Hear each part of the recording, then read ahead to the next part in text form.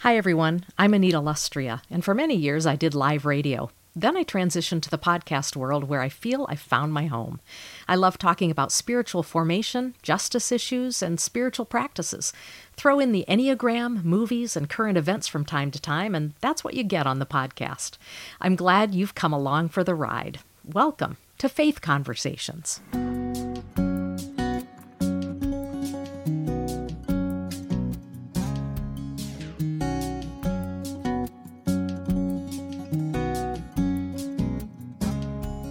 Welcome to Faith Conversations, everyone. I'm Anita Lustria. Glad you're along with me again this week on the podcast. I am really excited to have Darrell Hall with me. We're going to talk about what I think is an interesting subject. Just ask my son, John, about this. I'm always calling him a millennial, talk about labeling. Anyway, we're going to get into some labels, but hopefully not in a label-y way.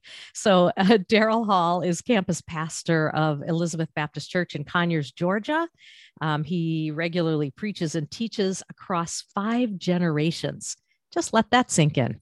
Across 5 generations. You know how when you had kids and they're all in the same generation and it's really hard to communicate to them? Just think, preaching across 5 generations. Well, anyway, he is experienced in the pulpit for sure. A preacher, a teacher, a speaker. He's been in so many different venues, and we get to talk with him here in the podcast universe. I think it's interesting that his D-Min is from Beeson Divinity School, but what it's about fascinates me, where it's his doctoral research focused on generational intelligence and effective intergenerational communication. Yeah, we're going to get into some of that today. So let me just say a big welcome to Darrell Hall to Faith Conversations. Hey, Anita, thank you for having me. I'm glad to be on. I'm excited to be here. Well, I should say before we even get started, your book is called Speaking Across Generations, and it's published by the good folks at InterVarsity Press. And your subtitle is Messages That Satisfy Boomers, Xers, Millennials, Gen Z, and Beyond. And I'm glad you said and beyond. I was hoping there were no more names that I had to learn, but there will be, right? New generations come along. Yeah, exactly. I think we need to know your story. I think it's fascinating that you're writing about this. And usually there's a story behind a book, especially an author's first book. What drew you to this whole topic of paying attention to the generations, even realizing that you're speaking regularly to that many generations at once?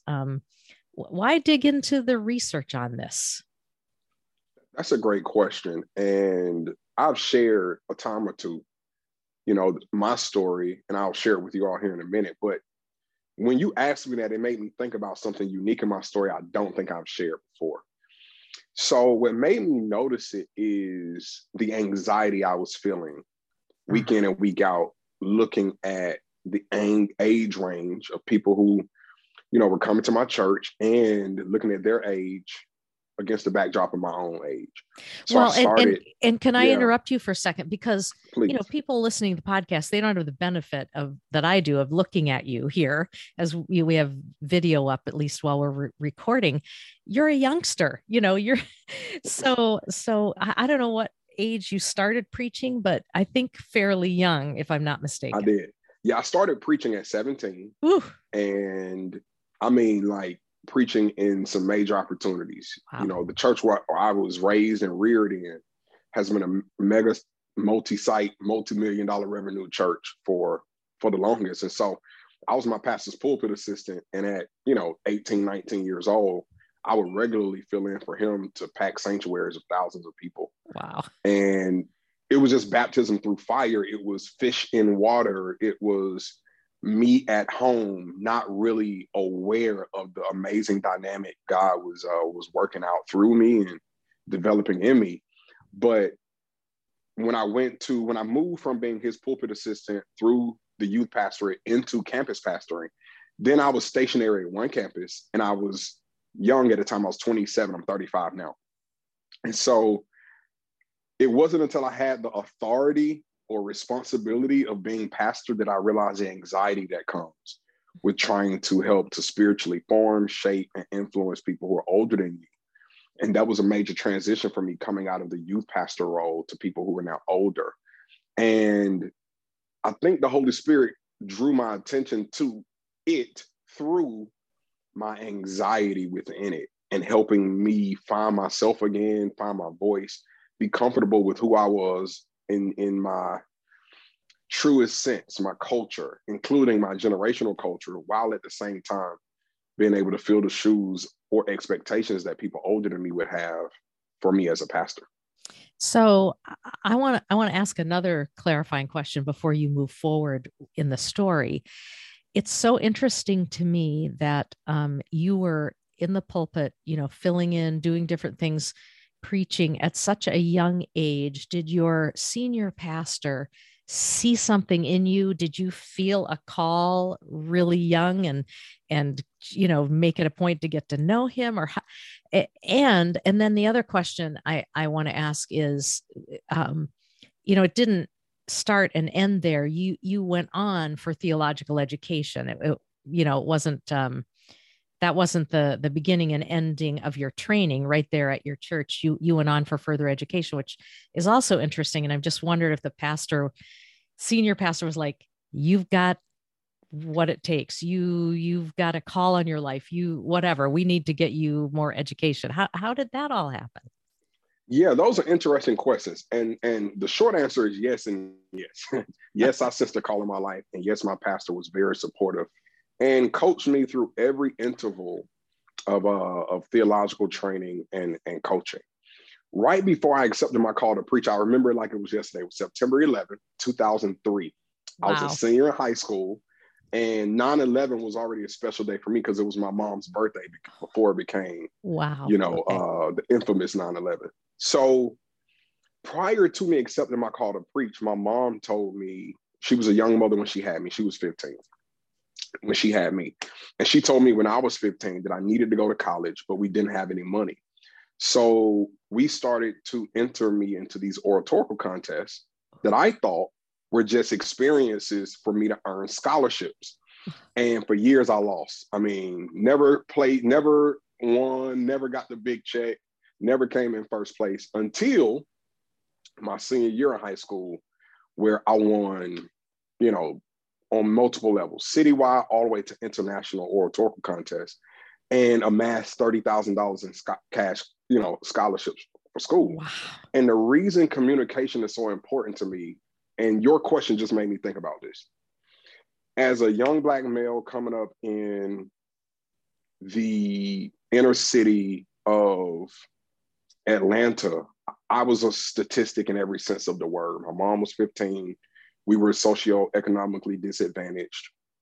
And I thought my ticket out would be athletics or some other promising way out, which it wasn't. Communication was the way that I was able to engage the world and have the world see me for who I am beyond my socioeconomic, racial, or, whatever disadvantage people could have seen. And quite frankly, being able to communicate well opened doors for me to enter spaces of people who were different races, different creeds, different financial, educational statuses, and be seen, supported, and celebrated. And so when it came to this book, and through my lens of accepting my call to preach, I realized God wasn't just having me earn money for school. He was preparing me to preach his word. And my pastor saw the call. I expressed a call to him that Sunday, which should be September 12th, 2003, if I remember correctly. And from that moment, he gave me his word that we would be like Paul and Timothy. And he asked me to stay home for college, not to go away for college. Okay. And he would coach me through. And he did. And theological education was his standard. And I just rose to his expectations of me in that regard. And I thank him to this day for challenging me, pushing me, and requiring me, quite frankly, to be theologically trained. And so when I got to the point of writing the book, there's this confluence of communication was the way God blessed me to rise above my circumstances and to engage the world without prejudice. God called me to preach his gospel, which is a sacred call. Plus, I'm in this doctoral program, and I need to make sense of the anxiety in me week in and week out and see if I can't catch lightning in a bottle of what the Holy Spirit is doing and encourage other people who may feel the same. I like that. Catch lightning in a bottle of what the Holy Spirit is doing. That's kind of like what it is, right? What it's like. Yeah.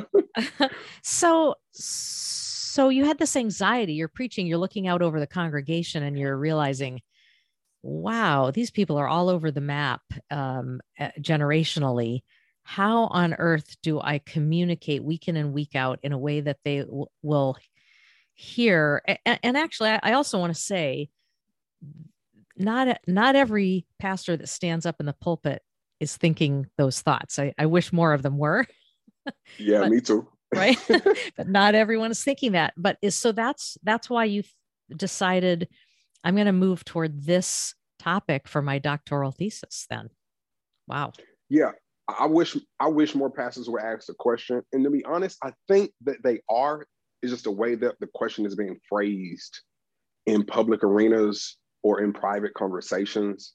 I wanted to kind of help contribute to the phraseology of the question and the solution for the question. And so you have many pastors who are seasoned up in age, who realize the gap, who fear losing their cutting edge, and quite frankly, who are using old tools that have gotten them this far and may not know what tools need to be added. Then you got young pastors like myself who are completely overwhelmed by the responsibility of shepherding people through life, people who have more life experience than you. And I didn't understand exactly what I was doing by mistake that would cause them to keep wanting to hear the gospel through me.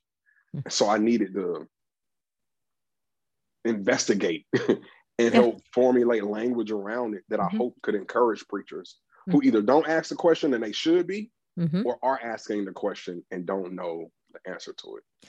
You know, I think it's interesting. You just made the comment about aging or older pastors who are still using old tools. And what popped into my mind as you said that was medical doctors who and plenty of other fields too, but that one just popped into my mind, that have to go regularly for continuing education, and that those in pastoral ministry would be well served, you know, to get continuing education as well, and to just, you know, to take workshops on new topics that are relevant to today or whatever. I mean, just to give them these newer tools. I do think that is a unfortunate reality of our field. And that is, there's no governing body that unifies to establish a standard for ongoing practicing, right? There's no standard for practitioners to maintain our license. You know, once licensed, always licensed. You know, you can or cannot seek out theological training. And then, you know, there's so many different polities in place with different denominations that, you know, how do pastors do that in a unified way outside of you know, seminary? And that's why we thank God for people like you, Anita, who have podcasts and conference hosts and authors. I think we're trying to contribute to that. Totally. That gaping hole and that need. I just talked to someone yesterday. I had coffee with her. Not true. We went out for ice cream. I had ice cream with her, but we were talking about issues, stuff going on in our world. And we got to talking actually about fostering. And I said, sometimes I can get frustrated or sad or heartbroken, whatever the descriptor, and thinking, what can I do? And then I said, I know what I can do. I have a mouthpiece and can help educate. I can talk to people that know what to do, that can, you know, help educate the people that listen to the podcast. So it is that question: what can we do where we are with the gifts that we have and the mouthpiece that we have? And, you know, here you are writing a book talking about this. So I love that. Let's get into talking about generational science, a little bit about generational science. Most of us have heard, or most of us know what generation we're a part of, I think. Mm-hmm. If you act like I'm a boomer, yep, I'm a boomer. And my kid, I have one, is a millennial. Okay. I know this. I am too. I'm a millennial. Are you? Which I didn't realize. Somehow I thought he was more on the high end. He's 29, but you're on the high end of millennial, right? Mm-hmm. Yeah, maybe the very top. Are you at 35? I am at no, the millennial starts, depends upon what bracketing, but between Okay. 80 and 83. I'm born in 86. So I Okay. am So, an older millennial. right. So 80s born millennials on the older side, 90s born millennials on the Okay. younger side.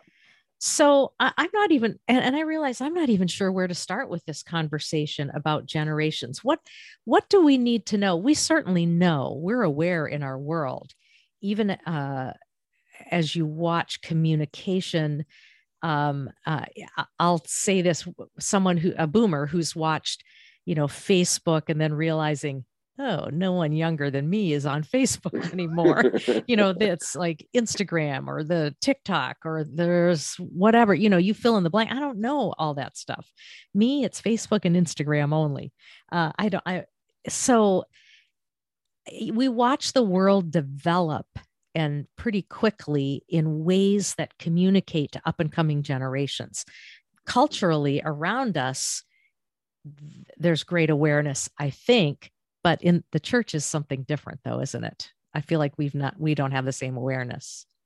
Yeah, and I think that awareness is not just ignorance. I think it is the fear that to focus on culture or other branches of intelligence would be a de-emphasis of theology, scripture, the gospel. And so I think we mean well in the church in our emphasis of theology, the gospel, scripture, and what so have you, spiritual things.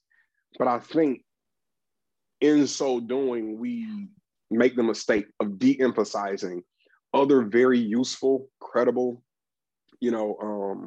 ideas, concepts, and points of views that can make us, more effective gospel communicators and more like what Jesus would be if he was alive during our day and during our time. And so I think generational science is one of those things that we should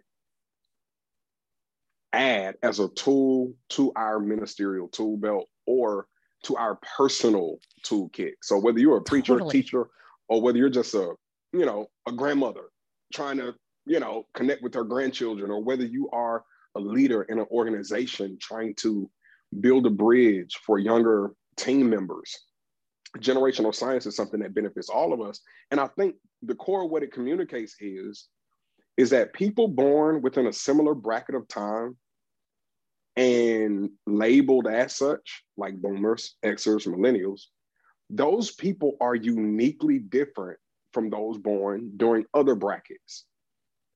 And because they're uniquely different, they are worth studying, investigating, and just discovering how they have been uniquely shaped by the world and how they may uniquely shape the world. So generational science helps me to appreciate that you're not just a boomer because you were born between 46 and 64. You are a boomer culturally. That there are certain factors during your coming of age years that shape the way you communicate, the way you see the world, a lens that you bring to all places that you go. And as a millennial, if I'm going to pastor boomers, I should respect that boomers are worthy to be investigated. I can't assume I understand the world they were born into without intentionally seeking out that information in many ways, in any way that I can. And, and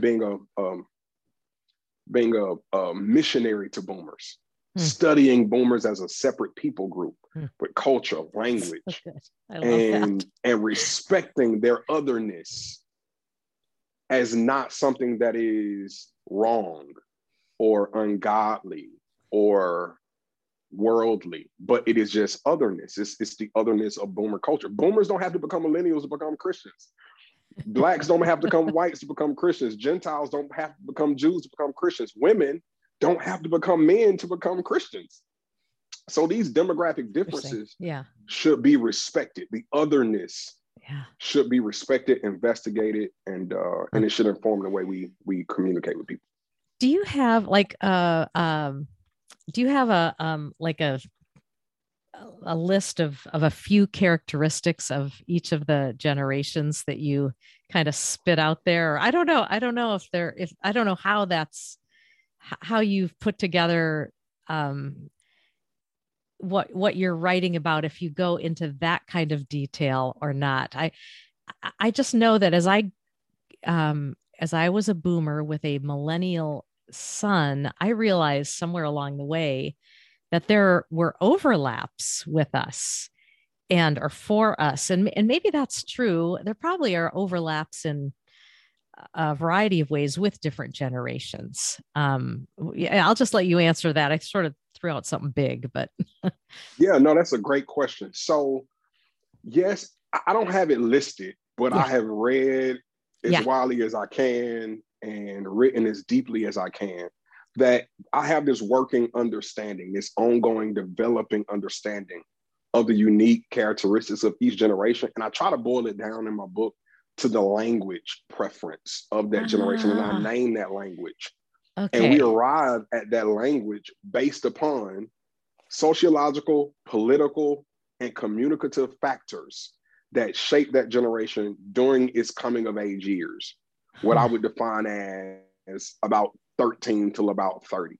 Ah, Okay. And so okay. as a result, we look at some characteristics and we arrive at and give language to or names to the language for each generation. What I would affirm though about your point about boomers and millennials is the overlap, I think, between boomers and millennials is our sheer bigness. Oh, okay. I think that's one of the major overlaps. Boomers were the largest,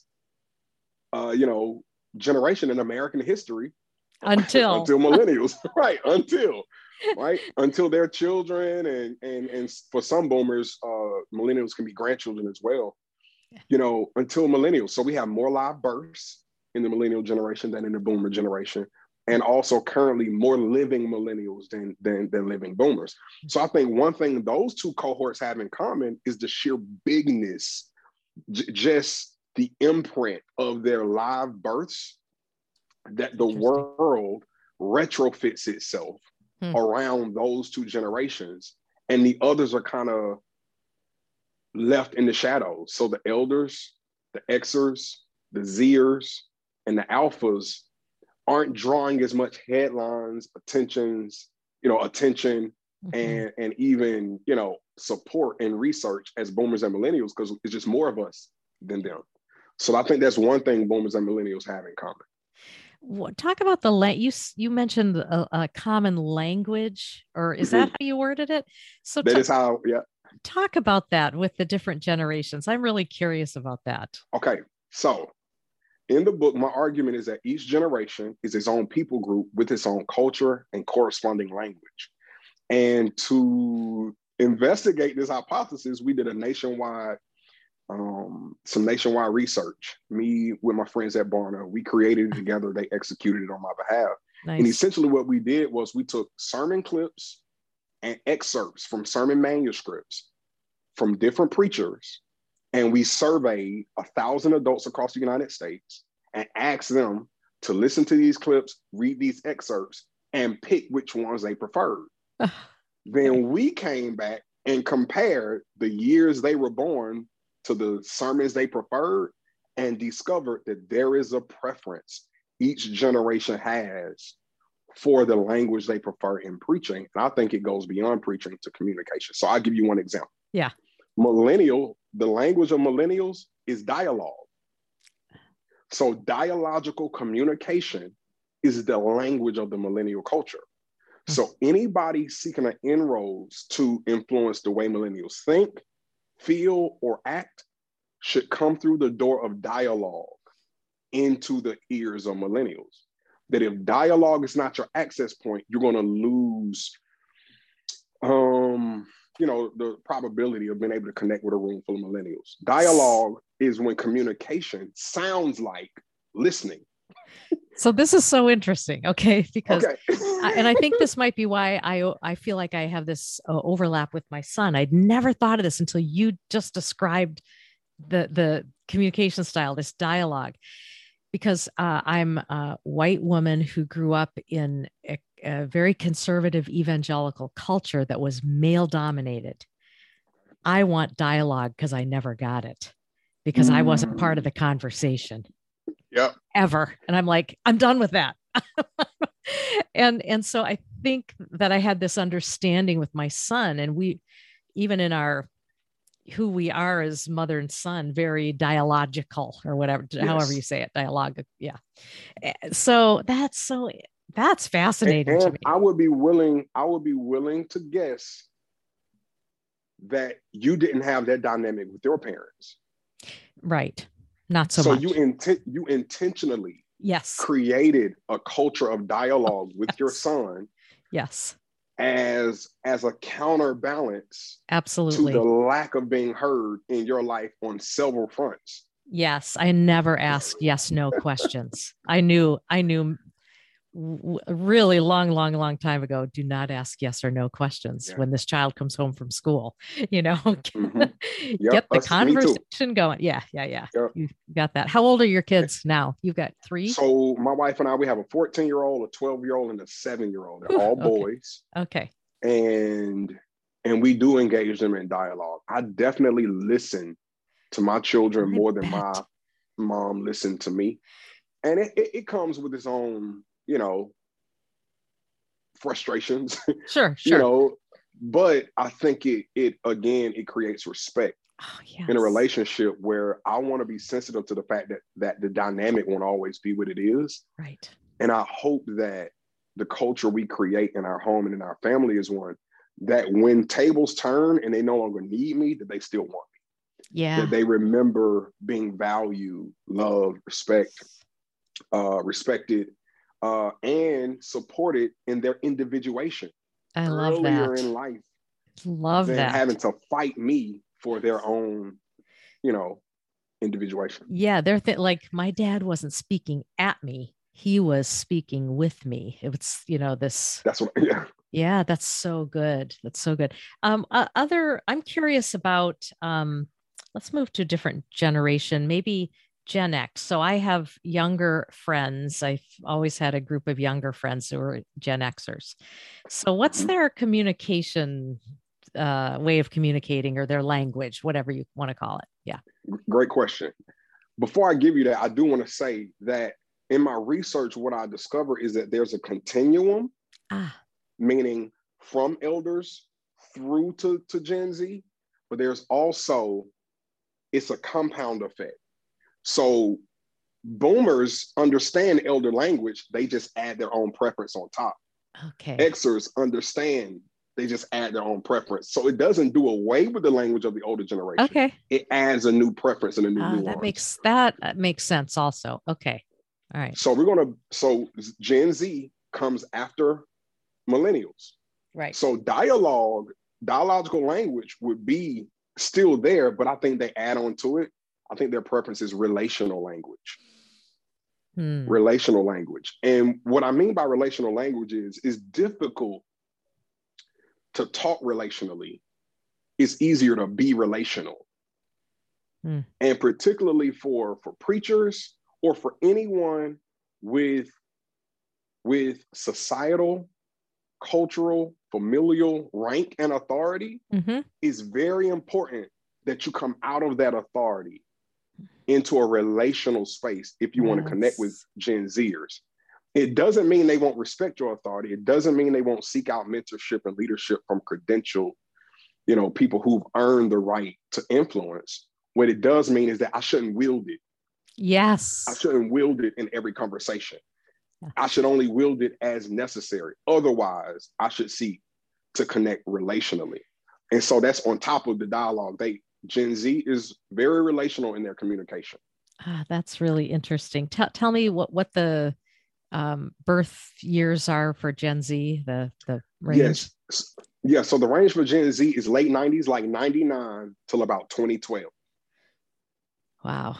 So right now, Gen Zers are in their early 20s. Okay. Down to from about 10 years old till about 22, 23. Okay. Wow. All right. Yeah. All right. I've taken this all in. Okay. What's yeah, talk about the Gen Xers. So they're what are they adding on? Yeah. Yeah. Great questions. Gen X comes right before millennials, and I believe their language is intellectual. I believe Gen Xers, you have to prove it. Statistics, extra biblical sources in your preaching, credential, proof, research, evidence, archaeology, citing. And I think that is in large part due to their paranoia of being lied to. I think Gen X was a generation who suffered collective broken hearts from institutions they were told to trust, failing them. The home failed them, the church failed them. Major. What was the first one you said failed them? What was the first one? The home.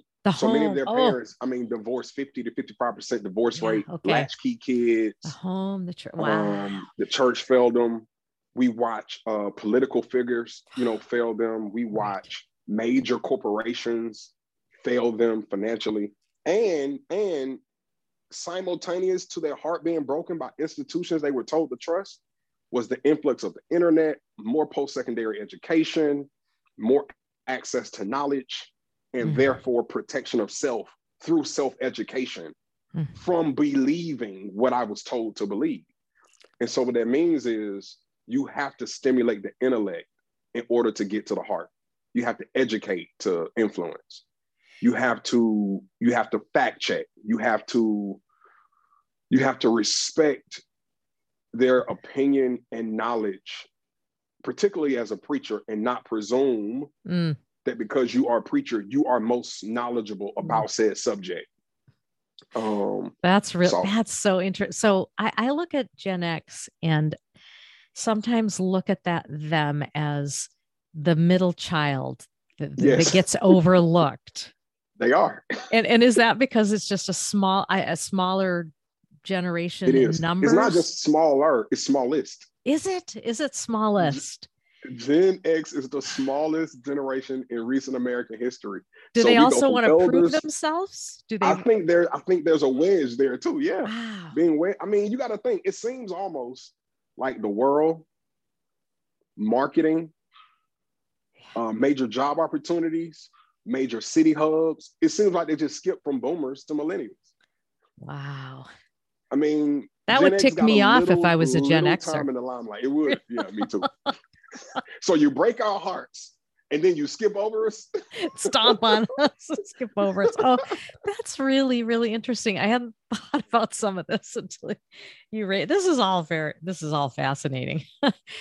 Tell me, you mentioned another group too. Well, who comes after Gen Z? Are they named yet? I'm sure they are. Yeah, the name right now is Alpha Generation. I thought I heard you say Alpha something. Alpha Generation. But they're all, from about 2013 till about now. So we're talking about 10 years old, 9 years old to infancy. All right. So I gotta make sure we get this in before we wrap things up, because I want to know if we look at this and the reality of, where you're preaching and where so many pastors are preaching. Yes, we've got some mega churches, but if you look at the majority of churches in America, North America, they're small. They're smaller. They're what, 200 members and less, maybe even less than that. So those especially, they're intergenerational, and some of them might be even maybe pushing on, depending on the denomination, might be older in general. I don't know. But regardless, you're as you stood in the pulpit and as you do week in and week out, you see five generations? Is that what it is? I do. Yes. Yeah. So how do you approach putting together a message for a Sunday morning group that will hear it in a way that they can take it in? Great question. So yeah, I do see 5 generations, not equally, but there's an Right. equitable representation. I think my church is primarily a Gen X church, a young boomer and Gen X church. That's my pastor's age. Okay. But I think the way that you do it, and I agree with you about most churches being 200 under and by default intergenerational. What I would say is those churches have an advantage that mega churches don't, because the mistake mega churches can make is with the plethora of resources, we in turn use that to create generational stratification, where we splinter Yep. this theological concept of household of God, family of God. And we mean well, but we could be splintering the fabric of the spiritual family by splitting up the generations, because we can, we have the resources, we I have like the that thought. I think campuses that's to do so. important. Yeah. So smaller churches, big resources are not always the best thing. That's really not interesting. always. Yeah. Okay. And it may create some opportunities, but it's also going to create some unique issues. Yeah. And that is a separation of understanding, because we're not forced to adapt by worshiping together, regularly. Yeah. So for the smaller churches, there is this benefit I believe they have that the New Testament communicates, and that is that the church is the family of God. So with that, I'll answer your specific question. How do I communicate across generations? Well, very practically. Some of the ways I would encourage communicators to consider is you can do multiple things. First of all, it's going to take some planning, because you have to intentionally shape your rhetoric, reasoning, and style to reach the people you're trying to reach. You have to do it on purpose. Okay. Yep. We already by mistake are connecting with the people likely in our generation and the one before us, but on purpose, we have to seek out new generations. Here's some practical ways you could do it. First of all, you can, if you plan your preaching in advance, you can plan to talk about a subject. So for example, this is a mental health awareness month. You may have, family month. You want to talk about families one month. You may want to talk about money, stewardship one month. If you take a month to speak about a certain subject from a biblical point of view, you can talk about that subject using different generational languages week in and week out. And what you'll find is they accent each other. They don't compete. They build on. It's just taking that same concept and looking at it from a different point of view. And it helps give the congregation a well-rounded presentation of said subject. Yeah. So you could do it that way. The first Sunday of the month, you could speak to the boomers. The second Sunday of the month, to the Xers. Third Sunday, millennials. Fourth Sunday, Gen Z. And what you would have done is taken stewardship and talked about it relationally, dialogically, intellectually, and skeptically. And you would have given the congregation different points of different inroads to the same biblical truth. That's one way you could do it. And I'm also thinking, even hearing you say that, I'm thinking the person sitting in the pew may not even notice you're doing it, because there's also going to be a little overlap each week. And they're just going to hear about this in a different way. It's almost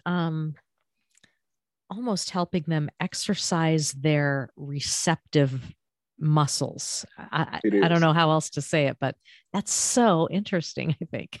I agree 100%. You know what I've discovered, Anita? Even with adult congregations, sometimes they need to hear the same thing 4 times before they hear it 1 time. Yes, actually, preach on. Because I even just, this happens to me doing the podcast. You say something like that, and I go, pause, and then I shake my head, and then what I really want to do is say that again, because we need to hear things again. We absolutely do. We do. Despite, and that's regardless of age, stage, or generation. So that's one way you could do it. Another way you could do it is you could specifically target a generation with a sermonic or biblical presentation. So you could say, all right, if we're in an intergenerational church, we want to grow our church with millennial-led families. During family month, for 3 to 4 weeks, we're going to talk about the family primarily using dialogue as our chosen language. Meaning we're going to ask questions, we're going to create listening spaces, we're going to consider different points of views, though we obviously stay with the biblical principles and points of views. But our intended goal is not just to talk about families, but to reach millennial families. And here's how you can do it. You can prepare your church in advance. Hey, everybody, September is going to be Family Month, and our goal is to impact 50 millennial families. Here's how we're going to do it. We're going to intentionally shape our worship services, our preaching moments, and all of our communication to reach people who were born in the 80s and in the 90s. Now, if that's not you, don't worry, you're not left out. I'm sure you know a millennial. Do you have anybody in your life who you think could benefit from hearing God's word about the family in that generation? Here's what I want to encourage you to do. Either bring them with you or come prepared to learn how to reach them. That's what I'm thinking. I'm like, I want to learn how to better communicate to anyone in my life, you know. That's so interesting. Yeah, I'm not speaking to you, but I'm speaking to them around you. Yeah. So you can learn how to speak to them, because it's some millennials in your life that chances are there's a language barrier. And as your pastor, I want to wrestle in public and show you how I'm struggling to grow in this area to honor God and be a missionary to millennials. And here's how you can do it. Here's how you communicate the Bible dialogically.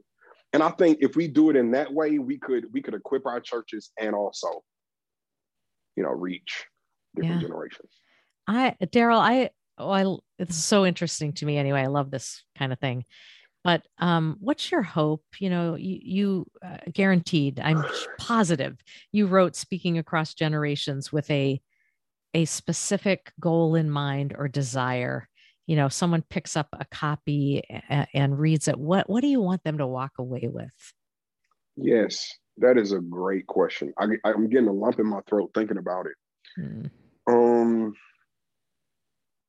My hope for people who read this book is that it creates hope. I really believe that a breakdown in communication is a tension point that creates brokenness in so many different areas of life. Whether it's a marriage and there's a struggle to communicate, a parent with a child, co-workers or co-laborers on a team, political world powers. I was just thinking that political world power. I mean, globally. Wow. Right. Yeah. Well, like if there was some kind of mediation, some kind of way we could just communicate. And when we bring up those different ways in which conflict could happen, we know intuitively that true communication is more than words. Yeah. It's not that you don't know the words. True communication is soul connection, is listening, is respecting the otherness of, it's the ability to speak truthfully without fear of loss of love. It is the ability to be understood, studied, respected, and heard for what you mean by what you say. So my hope for people who pick up this book is that they have hope. That even if it's going to take some work for us to learn the language of other generations, to be hopeful, number one, that we can do it, and that no matter what it costs us, to be hopeful that it is worth it. Yeah. It is worth it. Yeah. Whatever energy it takes for us to learn, particularly as preachers or family members or leaders, whatever energy we have to expend to learn how to better communicate with people born during a different time than us, that it can be done, have that hope, and it's worth it. Yeah, so, and it's worth it. And it's worth it. Wow. Well, I think I always end with a tagline on my podcast. I think the tagline is even more important today after this conversation. First of all, I want to say thank you to you for your good writing and good work in your book, Speaking Across Generations. So I want to say that first of all. I'll let folks know, to be looking for Darrell Hall's book, Speaking Across Generations. So yeah, great to have you. And then secondarily, I'll close off and say, keep the conversation going, no matter what generation you're in. Okay, that's great.